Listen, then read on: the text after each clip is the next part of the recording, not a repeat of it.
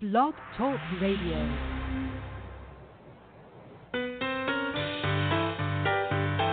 Excuse me, yes, sir, I understand, but do you actually have the word yes in your vocabulary?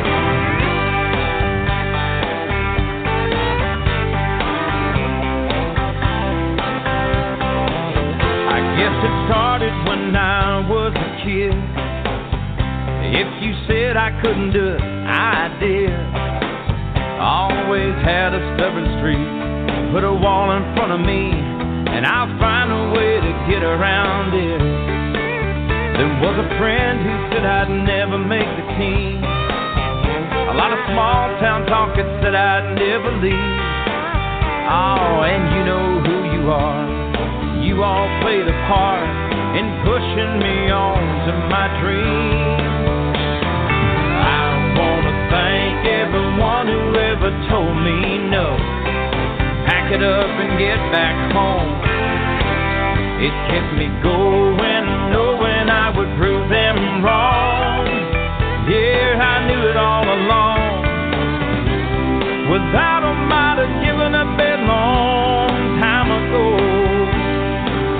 And so, I want to thank everyone who ever told me no.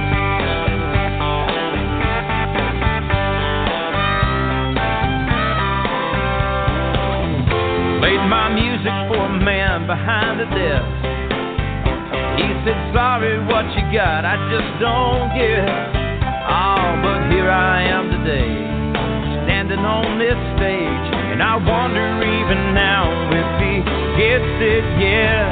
I want to thank everyone who ever told me no. Pack it up and get back home. It kept me going, knowing I would prove them wrong. Yeah, I knew it all along. Without them, I'd have given up a long time ago. And so, I want to thank everyone who ever told me no.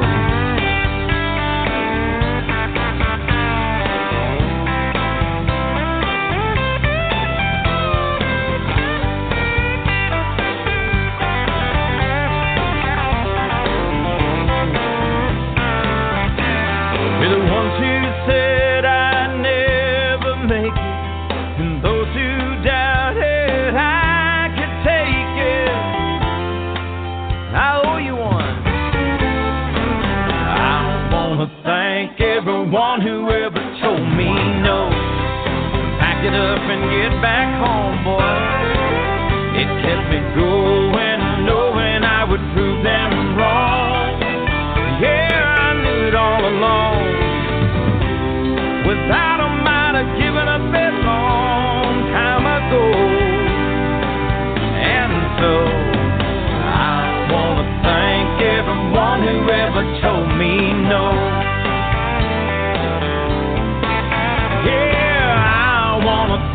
Everyone who ever told me no.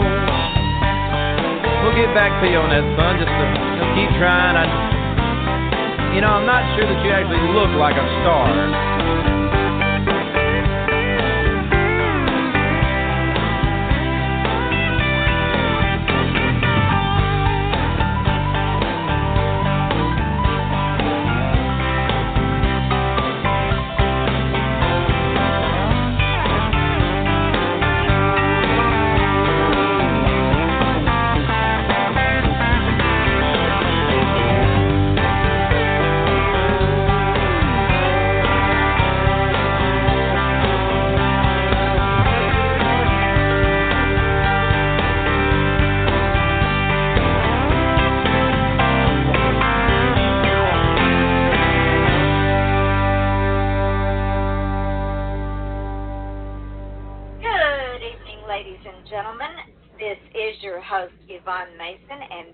Off the Chain, and that is my theme song.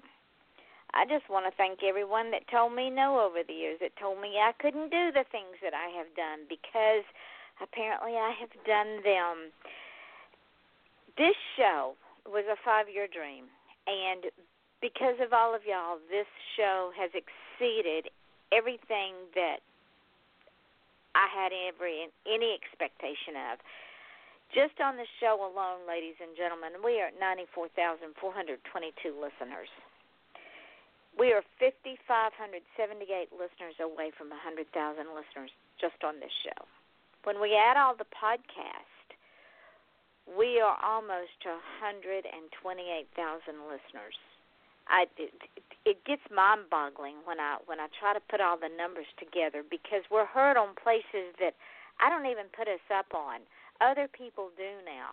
I do know that we're heard on iTunes and YouTube and Spreaker and SoundCloud and Mixcloud and podcast.com and Podcast Garden, FM.com, TuneIn Radio, and the newest place that we're heard under Southern Chats with Yvonne Mason is iHeartRadio.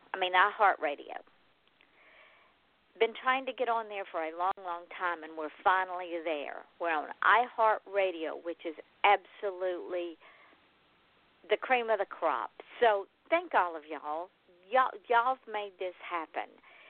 And if you want to get on the show, you can do it two ways. If you're kind of shy about spending an hour with me, and those that have been on this show and continue to come back will tell you it's a lot of fun. The hour flies by fast. They forget they're on the radio because we just chat. But if you want to come on the show, reach out to me at offthechainradio@yahoo.com. Now, because we are heard in over 100 countries, we also do ads. We have sponsors for the radio show. So if you want to put an ad on the radio, contact me at offthechainradio@yahoo.com and let me know. If you're a friend of mine on Facebook, send me a private message or throw me something on my page, and I'll tell you how to do that too. That being said, we do have a corporate sponsor, and her name is Cece Chamberlain, and she has a podcast called Inside Your Life with Cece on podcast.com. Her podcast is a motivational, passionate conversation. She interviews people who are living their true purpose, whether it be a professional boxer, an author, or even a history enthusiast. Cece strives to give a person hope for a brighter day with her inspirational words. So download, subscribe, and listen as she guides you to pursue your dreams and for you to live your best life. She is also heard on iTunes, Google Play, and everywhere that podcasts are available. So check her out. It's called Inside Your Life with Cece. And that being said, we have three other sponsors that we welcome tonight. The Andy Thought Ladies, and we'll play their ad a little bit later on in the show. Author Nancy Quinn will play her ad a little bit later in the show, and author Gary Starter, and we will be playing his ad a little bit later on in the show. So welcome to our four sponsors to this show. You all are helping make this show even better than it is. Tonight's guest is one who has been on the show before. She is an author. She is a woman after my own heart because she writes dark romance, and y'all know that I like all things dark. Her name is Jane Jordan. She was born in Essex, England, and she grew up exploring the history and culture of London and the surrounding counties. In the 1990s, she migrated to Detroit, eventually settling in southwest Florida. Jane returned to England after a 15-year absence to spend 6 years in the southwest of England, living on Exmoor.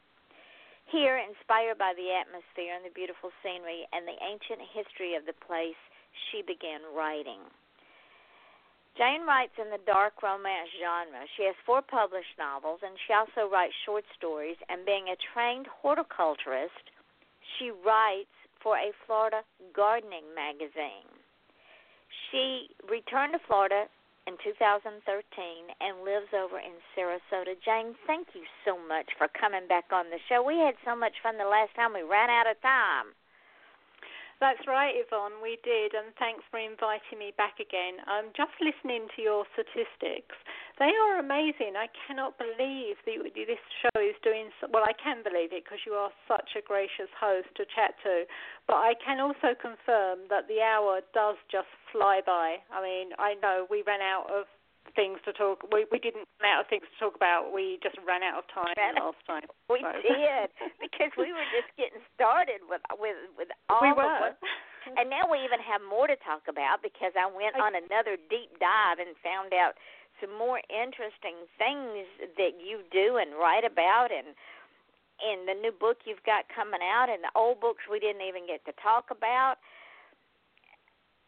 I'm wondering, maybe I shouldn't go to a 2-hour show sometimes, because either that or we just keep bringing you back because we never run out of good stuff to talk about. You are a regular on this show now. That sounds good to me, Yvonne. So let's play catch up for the listeners. Oh, and one of the countries that listens to us now on a regular basis is your home country, England. Oh, really? Oh, yes. Wow. England, Wales, Scotland, and Ireland. So you're being heard in your home country. Well, that's always good to know. I thought you would appreciate that. I do, definitely. Isn't it marvelous? It is. It's just great. So sort of social media and, technology so that we can be heard around the world is just amazing to me. And to get exposure that you might not get any other way. Sure, people can go on Amazon and they can look up your books and they can look up your bios, but to be able to hear your voice and hear the inflections and the excitement and get to know who Jane Jordan is, it blows the mind. Absolutely. I definitely think it adds a personal touch to hear somebody speak, and you get more from listening to a voice and, like you say, the inflections of what gets them excited or enthusiastic or passionate about something. Yeah, because we are the brand, what we sell and make, and our product is not. It's us people want to know about. Absolutely, yes. Well, I hope they want to know about my books. Of course they do, especially because you write them in places like Exmoor and Dartmoor and in places that most of us just dream about, and the people that live there can say, oh, yeah, I know that place. She nailed it. Yes. Yeah. I always like to use, obviously, real places and real, draw on real experiences. I think it adds so much to a story if you actually believe that the author knows what they're writing about. It's not just like looked it up online, but has actually been there and experienced something. I think it just lends an authenticity to a novel. Oh, absolutely, because you lived in Exmoor for quite a while you were researching that. 6 years. That's a long time to live in one spot to research. It was, the book. actually. It was. I sort of fell in love with Exmoor. I'd lived in America for 15 years, and I was sort of homesick because I just thought I'm English. I need to go back, but I think. When I went back, I lived in the most amazing place. I mean, Exmoor just is this enchanting place. But what I hadn't bargained on was after 15 years in the States, I was really Americanized. And it wasn't, and I suddenly felt a foreigner in my native country, which was very strange to me. But when I actually look back on it, I think, well, I'd really spent most of my adult life in America, and I was going back on a memory, if you like, a memory of a life and everyone I'd known. And, of course, after 15 years, everyone you've known has moved on and things are never the same. The grass is always greener is so true. And so, after 6 years, I realized, America was actually where home was, and that was part of the reason for coming back. And I've always loved Sarasota, and, we lived in Florida before. We didn't live in Sarasota, but I wanted to come back to Sarasota, and that's where we came back. And best decision, definitely a good decision. And I think your heart was here, too, by that time. Yes, it was. Definitely. I mean, my children were born in Michigan, but they're sort of American.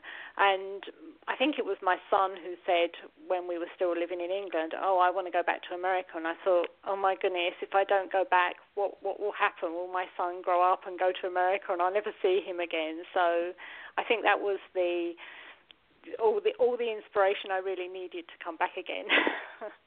Well, we are glad you're here, especially. Well, I'm glad to be here.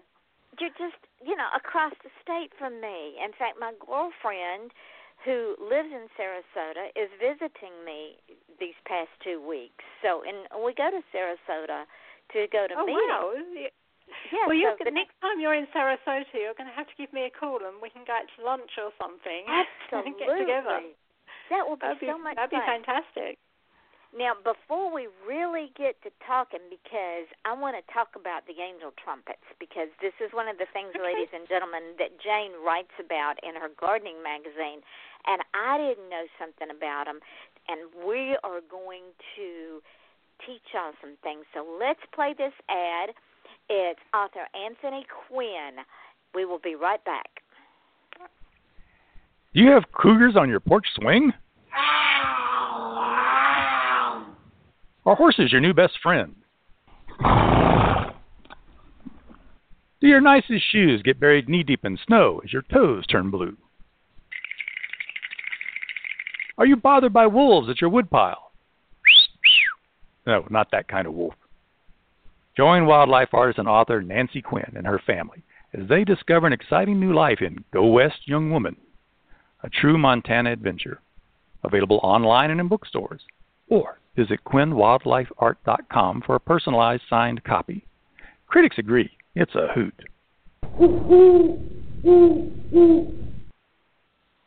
That's author Nancy Quinn. I'm sorry, I can't talk tonight. Author Nancy Quinn, Go West Young Woman. Check her out on Amazon and Barnes & Noble. We are back with author Jane Jordan, who is simply one of the most beautiful, empowered women out there. She might be born in England, but she is a Florida native as far as I'm concerned, because that's where her heart is and that's where she lives, and I am so glad to have her back with me. And we were discussing, or getting ready to discuss, the fact that Jane writes for a Florida gardening magazine. And what I found interesting was one of the articles she wrote about the angel trumpet tree, and they have the most beautiful flowers on them. But Jane, tell the folks about this tree and the interesting thing about it. Well, the Brugmansia, which is the actual botanical name, is also called the angel's trumpet. They are the most beautiful, stunning plants. And they have these large, huge trumpets which hang down, so they look like these giant sort of trumpets, beautiful trumpets, and they come in all sorts of different colours, from pinks to yellows to whites. They have a scent, but it's normally of a night that they are the most scented, and I believe it's the sphinx moth they attract. Don't quote me on that. I can't remember it, but it is one of the moths. But despite the fact that they're very beautiful, they have a sinister angle because they are actually poisonous, because they're part of the nightshade family. But the other plant that is always confused with Brugmansia or angel's trumpet is actually Datura, which is the devil's trumpet. Now, the devil's trumpet actually doesn't hang down. Their flowers are these large trumpets, and they're normally in darker colours, like deep purples, but they have highly hallucinogenic properties in their flowers, and people have been known to put them under their pillow and do things that they shouldn't do with them, but they've actually induced death. They induce a coma if you're not careful. So they're very, very sinister. Beautiful, but sinister. That could be a title for your book. could be, at least the short story. That we were discussing before the show, because, ladies and gentlemen, Jane and I both write dark, and when I am working on a series of books that involves nightshade. One of my shifters can shift into nightshade. And when I read this article about the angel's trumpets, because they're all over Florida, and they're absolutely gorgeous. Now, the devil's trumpet, I did not know about. And it stands to reason they would be the darker colors. Absolutely. I'm just trying to think. I mean, I had one a long time ago, and it was deep purple, but I think they do come in other colors. I think you can get them in maybe purple and white, but I'm not 100% certain on that. But they are definitely.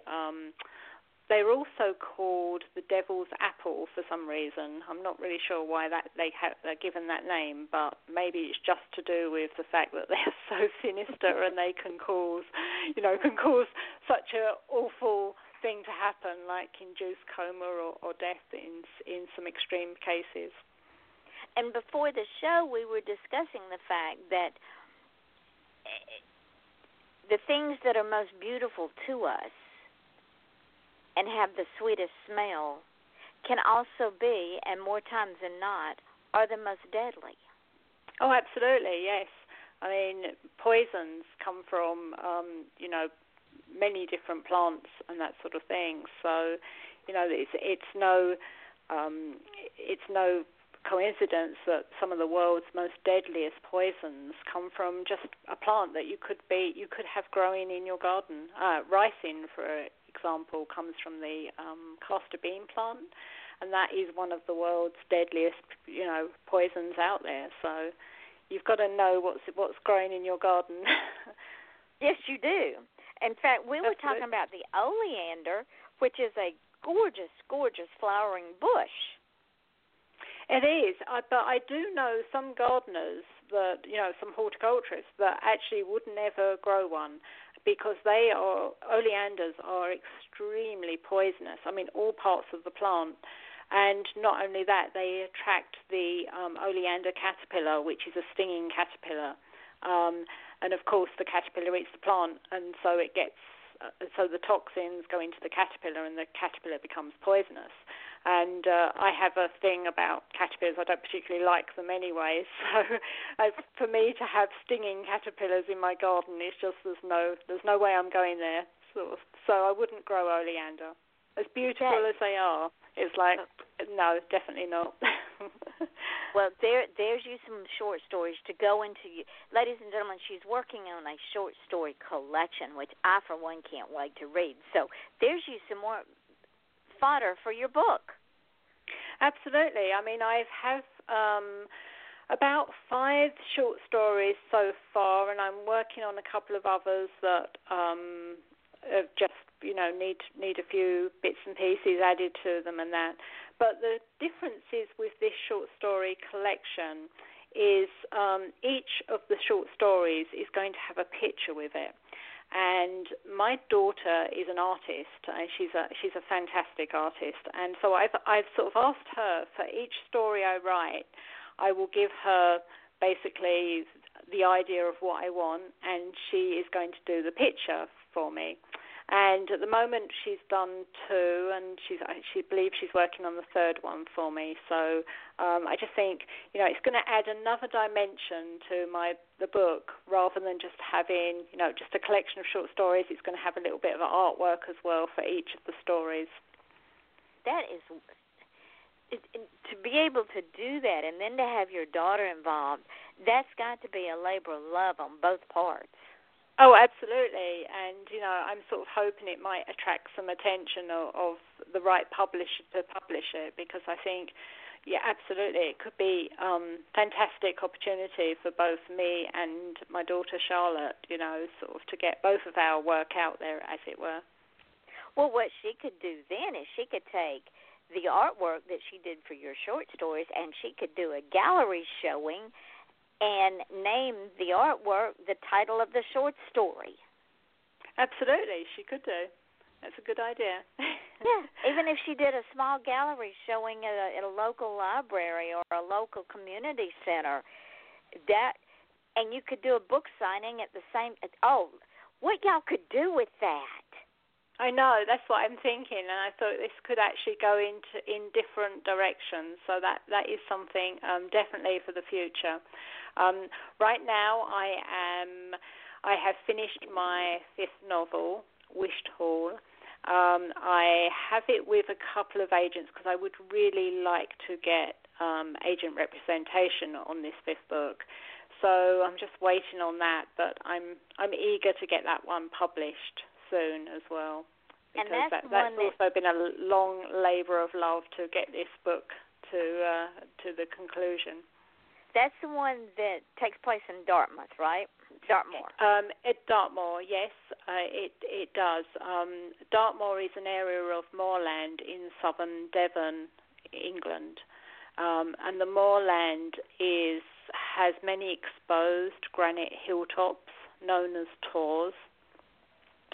And, I've been to Dartmoor, and it is just, it's very mysterious, and it's sort of, it's got a darkness about it and something sinister about it, because it really does get blanketed in mists, and it is covered in what they call feather beds, which is like mires, bogs and sort of quicksand and that sort of thing. So obviously it has a very sinister connotation because people have died. I mean, animals get pulled down into the bogs and all that sort of thing. And in fact, Sherlock Holmes based his Hound of the Baskervilles on Dartmoor. So I'm sure everyone's familiar with that story and how that whole atmosphere. So for me, it was just a magical place to write about. And there are so many other things that go on Dartmoor that I was intrigued to wanted to write about once I knew about them. And one of them was I wanted to include letterboxing on Dartmoor, which is a phenomenon, I guess, that was started in, I think it was 1854, by a local guide who left a glass jar with a visiting book, so people that came across it on the moor could put their calling cards or sign the book.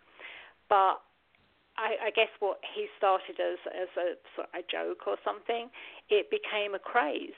And now, in modern times, there are literally hundreds of letterboxes left all over the moor, and they have these groups that go out letterboxing on the moor. It's like this really odd sort of English thing to do.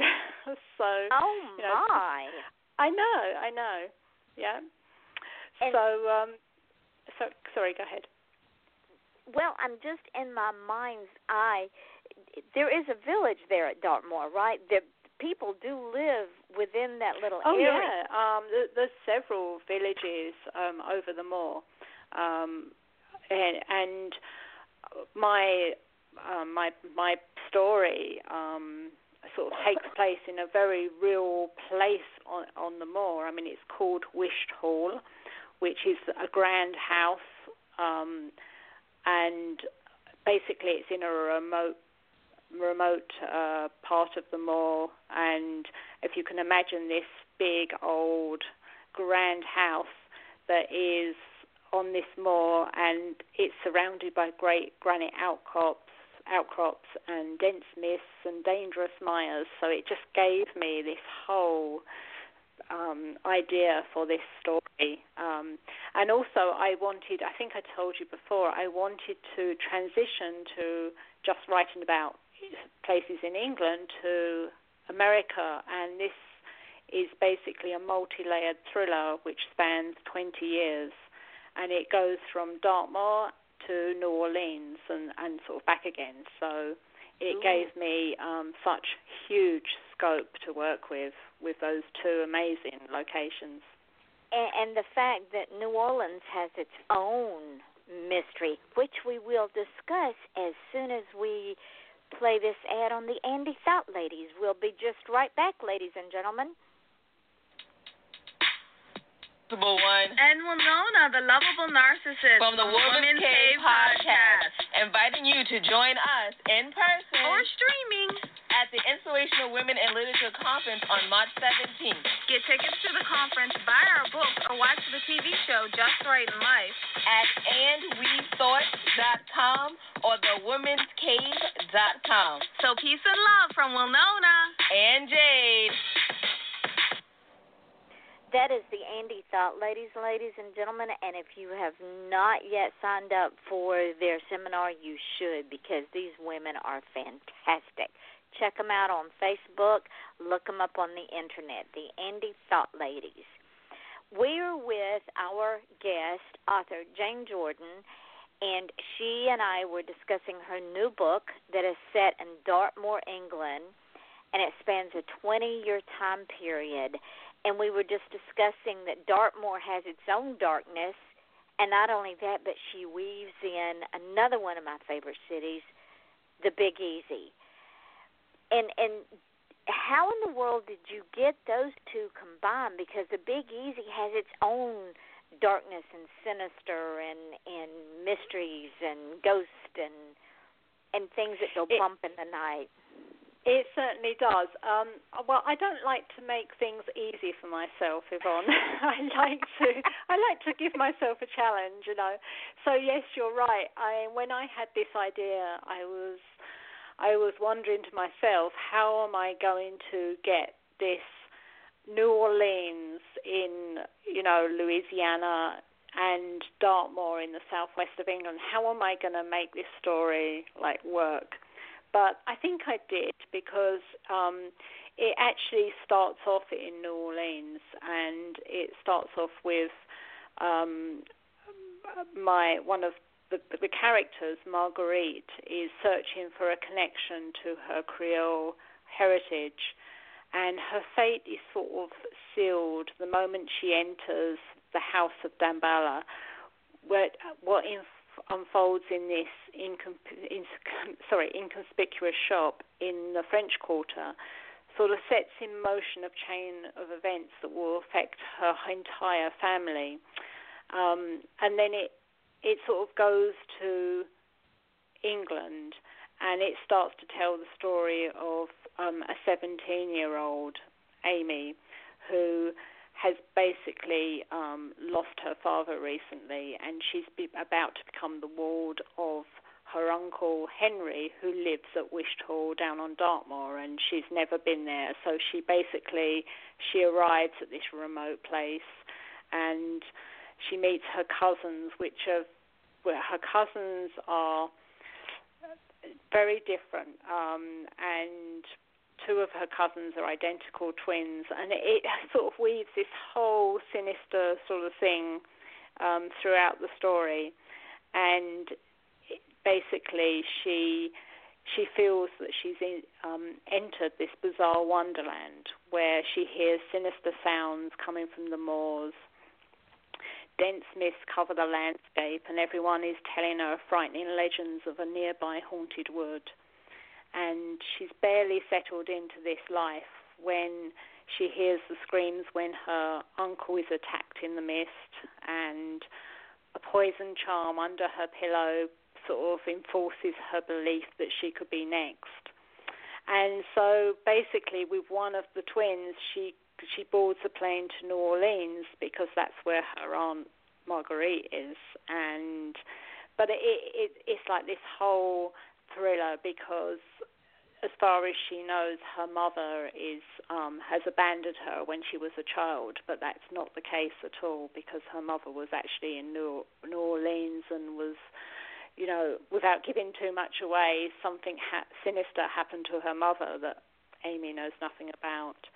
And of course, once she's in the Deep South, she's drawn unwittingly into the world of voodoo, and she's drawn into the Blackwater Swamp and this ruined house in the middle of the swamp. So, I had so much material to draw on and to make this story work, and it did. I mean, I just thought, wow, this is sort of amazing. It goes from one place to another, and then it goes back to Dartmoor and back to New Orleans, and it sort of all just came together. I mean, it took me a while to make it gel, but it just worked in the end, and I thought this is actually really really different, So, and I hope when I finally get it published, hearing you talk about it has given me chill bumps. Oh, really? Yes. Well, that's good. I want to read it and get it published. Oh, I know. I want an agent to find it. That's the trouble, and I have got it with a couple of agents. But you know what literary agents like? They're not waiting for your book. They're just looking for any reason not to like it. So maybe I just have to go back to my other publisher and just get it published. That's what I would do, because I'm going to tell you, after tonight's show, you're going to have people emailing you and messaging you and posting comments on your Facebook page saying, "When is this book coming out?" Well, they have to buy my previous book, The Beekeeper's Daughter, first to whet their appetite for the new one that hasn't been published yet. Well, The Beekeeper's Daughter, ladies and gentlemen, is absolutely an amazing book. I read that book, and it will draw you in. Tell the folks about that book, because that book is, I couldn't put it down. Oh, well, thank you. That is a really wonderful comment. It is basically a historic dark romance, and it tells the story of Annabelle Taylor, who is the beekeeper's daughter. She basically has a childhood friend, the blacksmith's son, who they grew up as like these wild children out on the moors of Exmoor. And it tells the story of how they sort of grow up and how they've got this unshakable bond. And until, his name's Jevon, until he leaves for London and she believes that, he's left her for good.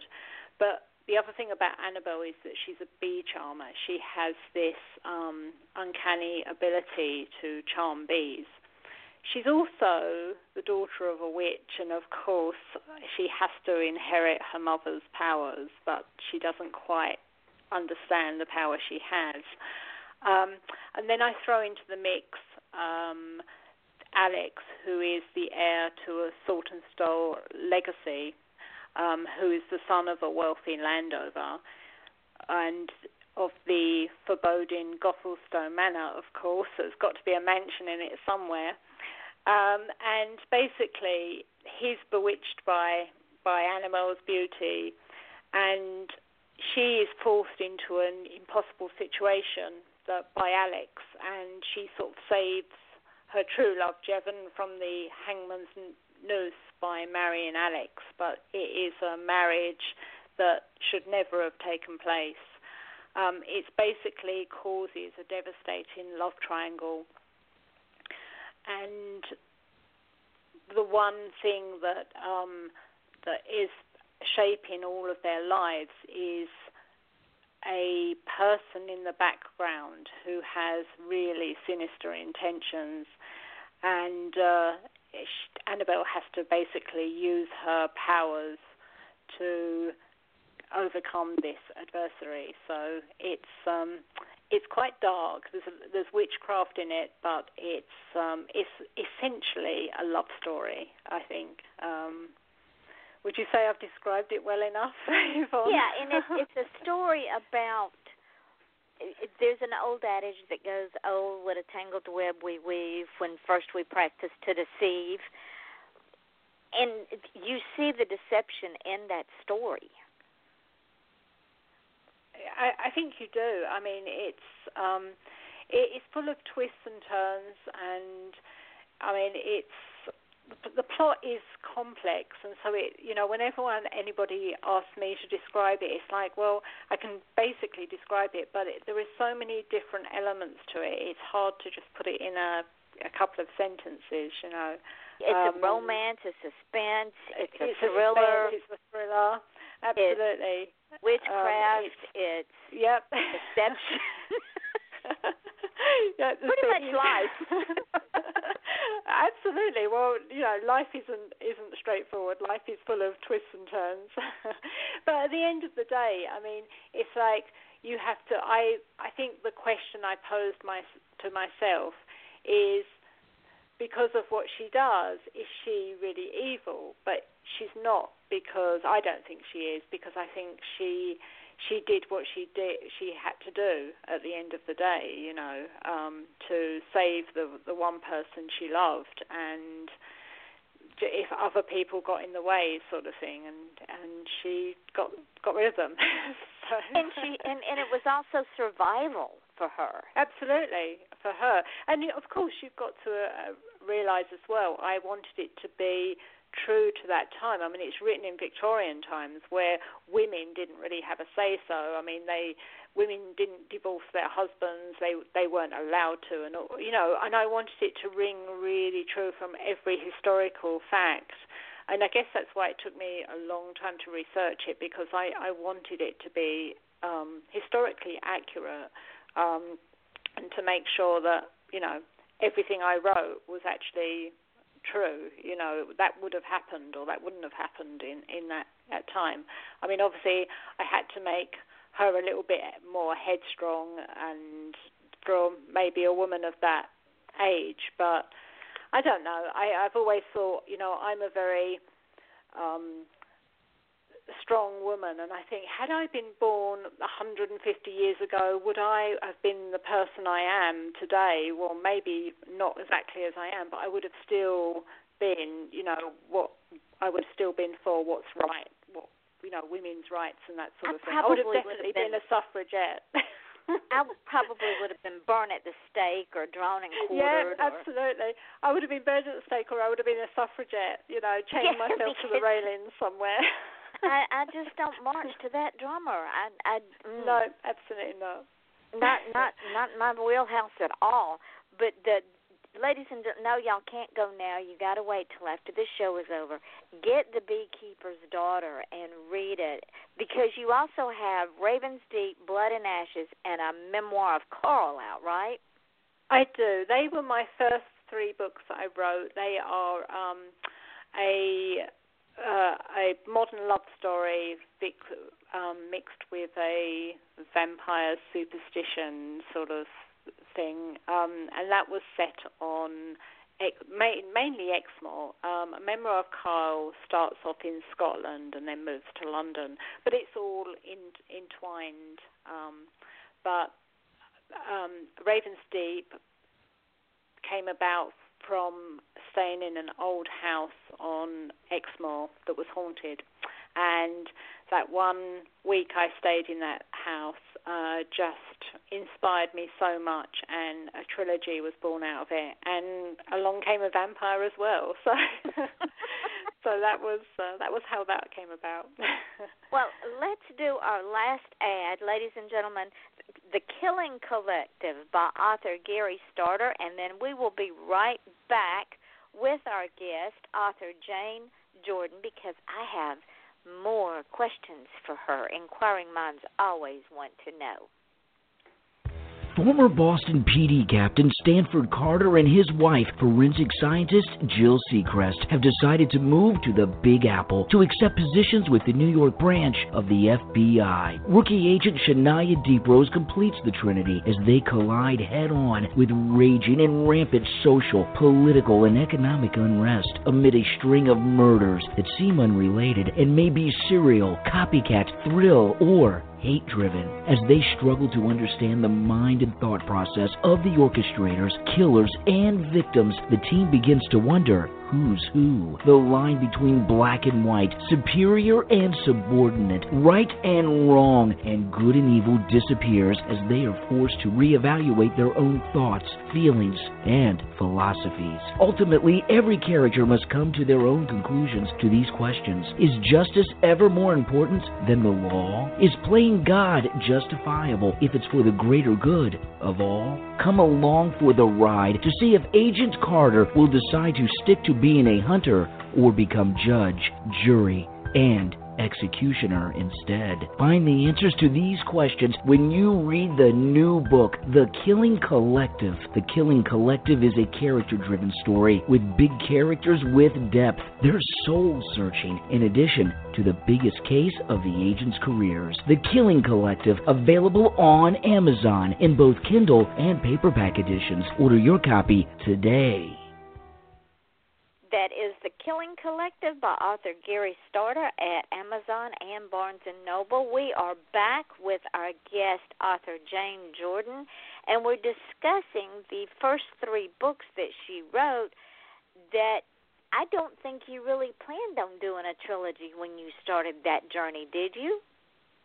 Oh, definitely not. When I wrote Raven's Deep, it was going to be a standalone novel, but I think as I got more and more into it, I mean, it never started off being about vampires either. It started off as a ghost story, and the more I wrote, the more I thought, the whole place, the house, the mysterious church in the woods, the graveyard that had been hidden and forgotten about, it just felt more sinister. And I thought, it's all too benign. A ghost is just too benign. Even though there is a ghost in the story, I wanted something a bit more sinister. And this was before vampires became huge. This was before no one had sort of thought about vampires for a decade or so.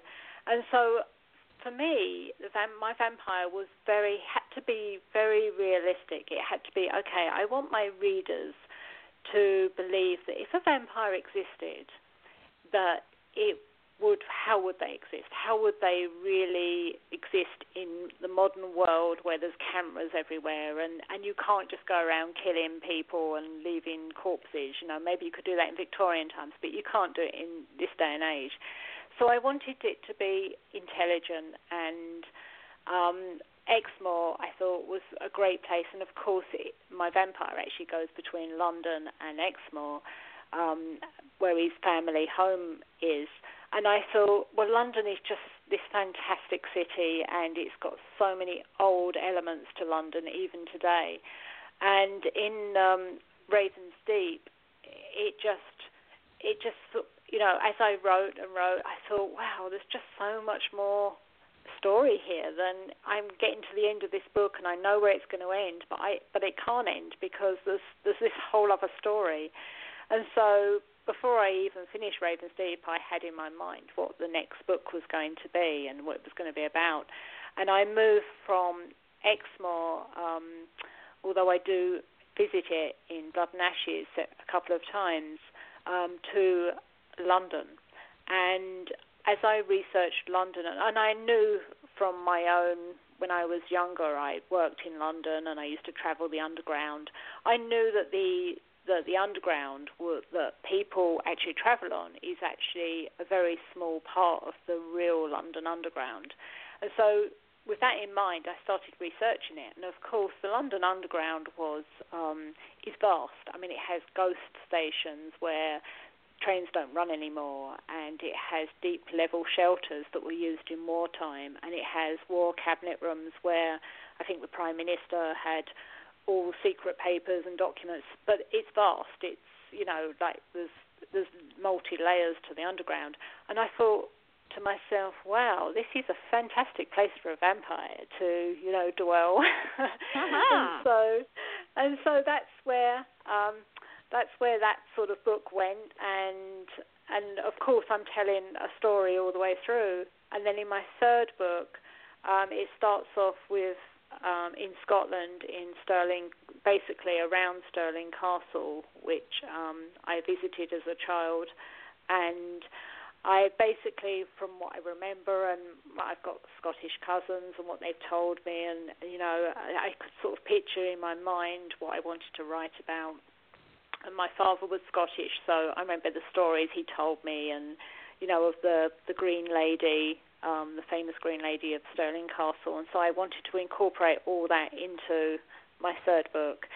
I also wanted to write about a ballerina, and I thought, a vampire and a ballerina, this is just a fantastic opportunity. So I did. It's a love story. The whole trilogy is a love story between my two main characters, but in the third book I go into other characters, and it's, I think the greatest compliment to me with my third book is that so many people that read it said to me, "You made me cry with that one chapter." And I thought, wow, if I can make people literally cry, then I'm obviously doing something right, because there was one particular chapter that is really emotional. And when I wrote it, I actually was crying, and I'm thinking to myself, oh my goodness, why am I crying? But it was such an emotional chapter to write. And then later, when people read the book, they actually had that same reaction. I thought I did something absolutely right there, Yes, because you it really did. moved people. So let me ask you this. Is that the end of those characters, or will you revisit the new characters at a later date? I've been asked that before. I'm not sure. I'm really not sure, because I sort of brought it to a great end, and people said to me that was the perfect ending for that trilogy. But they were fantastic characters, so I don't know. I don't know yet. I'm not really sure. Right now, I would say I'm too focused on other things. But who knows? Well, I'm going to tell you, if you don't hurry up and former Boston PD captain Stanford Carter and his wife, forensic scientist. Difficulty, we'll fix that. If you don't hurry up and get that book you just finished written, you're going to drive me crazy, because I know it's in my head now. I will have to do it. I'm determined to do it this year. We will do it. Because you've got to come back on, because I know you've got the short stories are going on, but I know that you've got new books dancing around in your head. I have actually started work on a sixth book, but it's in the very early stages. I went to St. Augustine a couple of years ago, and I stayed in this historic B&B, and it just gave me some really interesting ideas, and I thought, this is definitely a story in the making here. So I've got another book in the works. Because right now I have St. Augustine is another one of those cities. I know, definitely. Right now I've got several assignments for Florida Gardening magazine that they've given me, so I'm sort of working on that. I'm trying to work on my short story book together with my daughter. And I'm trying to fit another novel in between that. So, and get Wished Hall published as well. Well, you got to hurry up and get Wished Hall published. That's just I all will. I will. If you don't hear from your agents, just go back to your old publisher. So, because I'm going to tell you, you're going to get some people saying, when is it coming out? When is it? And you're going to get tired of hearing, when is it coming out? And you're going to say, okay, fine. It's coming out. Absolutely. That is my goal for this year, to get that one published. Because we've whetted their appetites now. Absolutely. I hope so. You know how people are. And you are not going to believe this. Yes, you do, because you've been on the show before, and you know how fast the hour goes by. It does. It just flies by. We're here for 5 minutes, and it's an hour, and you're going, what happened? I know, so definitely. Give the folks the names of all the books that you've written, so that they can go when the show ends and start ordering them, and look forward to Wished Hall, and tell everybody where you can be found so they can keep up with you. And the fact that, yes, ladies and gentlemen, she's got a new novel coming out. She's got a book of short stories she's putting out with her daughter doing the illustrations. She also writes for Florida Magazine, Florida right? Gardening Magazine. Florida Gardening Magazine. Can they get that online if they want to? They do post certain things online, but mainly it's like the magazine. I think you have to subscribe to Florida Gardening Magazine, and then they send you certain articles. I think that's how it works. Or you can just buy the magazine. Okay, so there you go. So tell the folks where you can be found. Tell the folks the name of your books, and when the show ends, they can go start buying them, because I know I am, because I haven't read the first 3. I read The Beekeeper's Daughter, but I haven't read the first 3. You have to read the first 3 now. Absolutely. Okay, so my first 3 books were Raven's Deep, Blood and Ashes, and A Memoir of Carl, and they were a trilogy. My 4th book was a standalone book. It was a historical novel, and it was called The Beekeeper's Daughter. I have a website. It's janejordannovelist.com. I'm also on Twitter. I guess Twitter is @janejordan1. And I'm also on Facebook. That is facebook.com/jane.jordan.71465. And all of my books are on Amazon. And y'all get the Florida Gardening Magazine, because there's so and much you must to get learn. the Florida Gardening Magazine, yes, especially so if you live in learn. Florida. And I know you'll come back, right? Oh, definitely. Yes, it's been great fun. See, yes, ladies and gentlemen, Jane is now a regular on the show, so we can keep up with her. I know she's going to get a following. It always happens. So she's agreed to come back. We'll bring her back in the fall. Until then, though, tomorrow night at 8 o'clock Eastern Standard Time, country music artist Garrett Walker will be with us again. And he sent me 3 more songs, and I guarantee you the opening song will have you in tears. It is an absolutely beautiful, beautiful song. And then on Saturday night, we have, Garrett will be on Saturday night. Tomorrow night is author Marty Roplett. He will be joining us at 8 o'clock Eastern Standard Time. And then Saturday night, Garrett Walker will be joining us. Yes, my days and nights are confused. I'll be so glad when my husband's radiation is done, so I don't have to leave the house every day, and I can concentrate on what I need to do. But just say lots of prayers for him. Now, y'all all know that at the end of the show, there are several things that I say because I believe in them. And I believe that we are only as successful as we help others to be. And that's what this show is about, is helping other artists become more successful than they already are. Every one of my guests and every one of my listeners is very important to me. Yeah, I'm kind of selfish like that. Y'all have helped me grow in ways that you will never know, and you have educated me in ways that some days my head explodes, and I love every minute of it.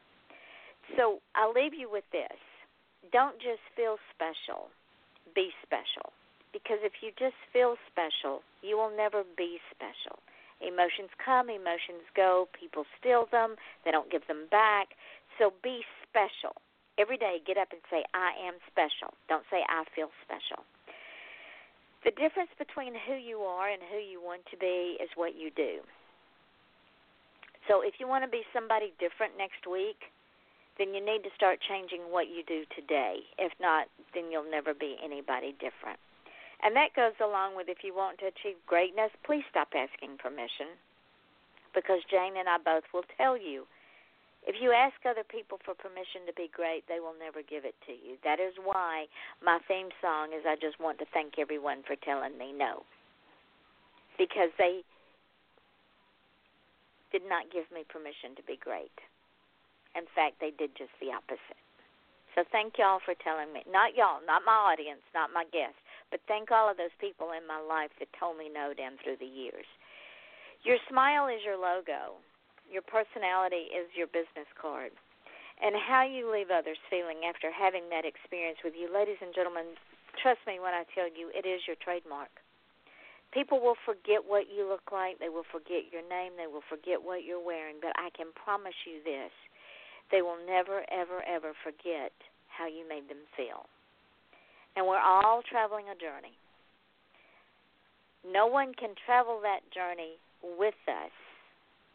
They can travel the journey by our side, but they will never experience what we experience, because no two experiences are the same. So how you make someone else feel will leave lasting impression on them for the rest of their life. And I hope that Jane and I have made your night a wonderful experience. And yes, she will be coming back because not only do I love her accent, but I love her history. She is absolutely an amazing woman. And I appreciate you, Jane, so much, and I can't wait for you to come back. Thank you, my darling. Well, thank you for your compliments, Yvonne. They mean a lot. It's been absolutely wonderful chatting with you again, and I would love to come back. Well, if you're in Sarasota, you need to look me up, and we need to do that lunch date. Absolutely. So on that note, ladies and gentlemen, this is your host, Yvonne Mason, and my guest, author Jane Jordan, and we say good night. Good night. We're now off the air, my darling, and what I'll do, once this goes up into archives, I will tag you in the tag on my Facebook, and then tomorrow I'll put it up on all those other podcasts and tag you in the links, and you know what to do. Just take it and run with it. Absolutely, I will do. Well, all thank right, you. It's been a pleasure chatting with you. Oh, it's always wonderful talking to you. I learned so much from you. Well, that's good. I do. So much English history. I love it. So I'll get you back on in the fall, and we'll see where you are, and hopefully the new book will be out so I can read it, because it sounds dark and mysterious and sinister, and New Orleans is one of my favorite cities. Okay. That sounds great. All right, sweetheart. Go and all enjoy right. You have a great evening, Yvonne. You too, sweetheart. Talk to you later. Okay. Good night. Okay, bye-bye. Bye.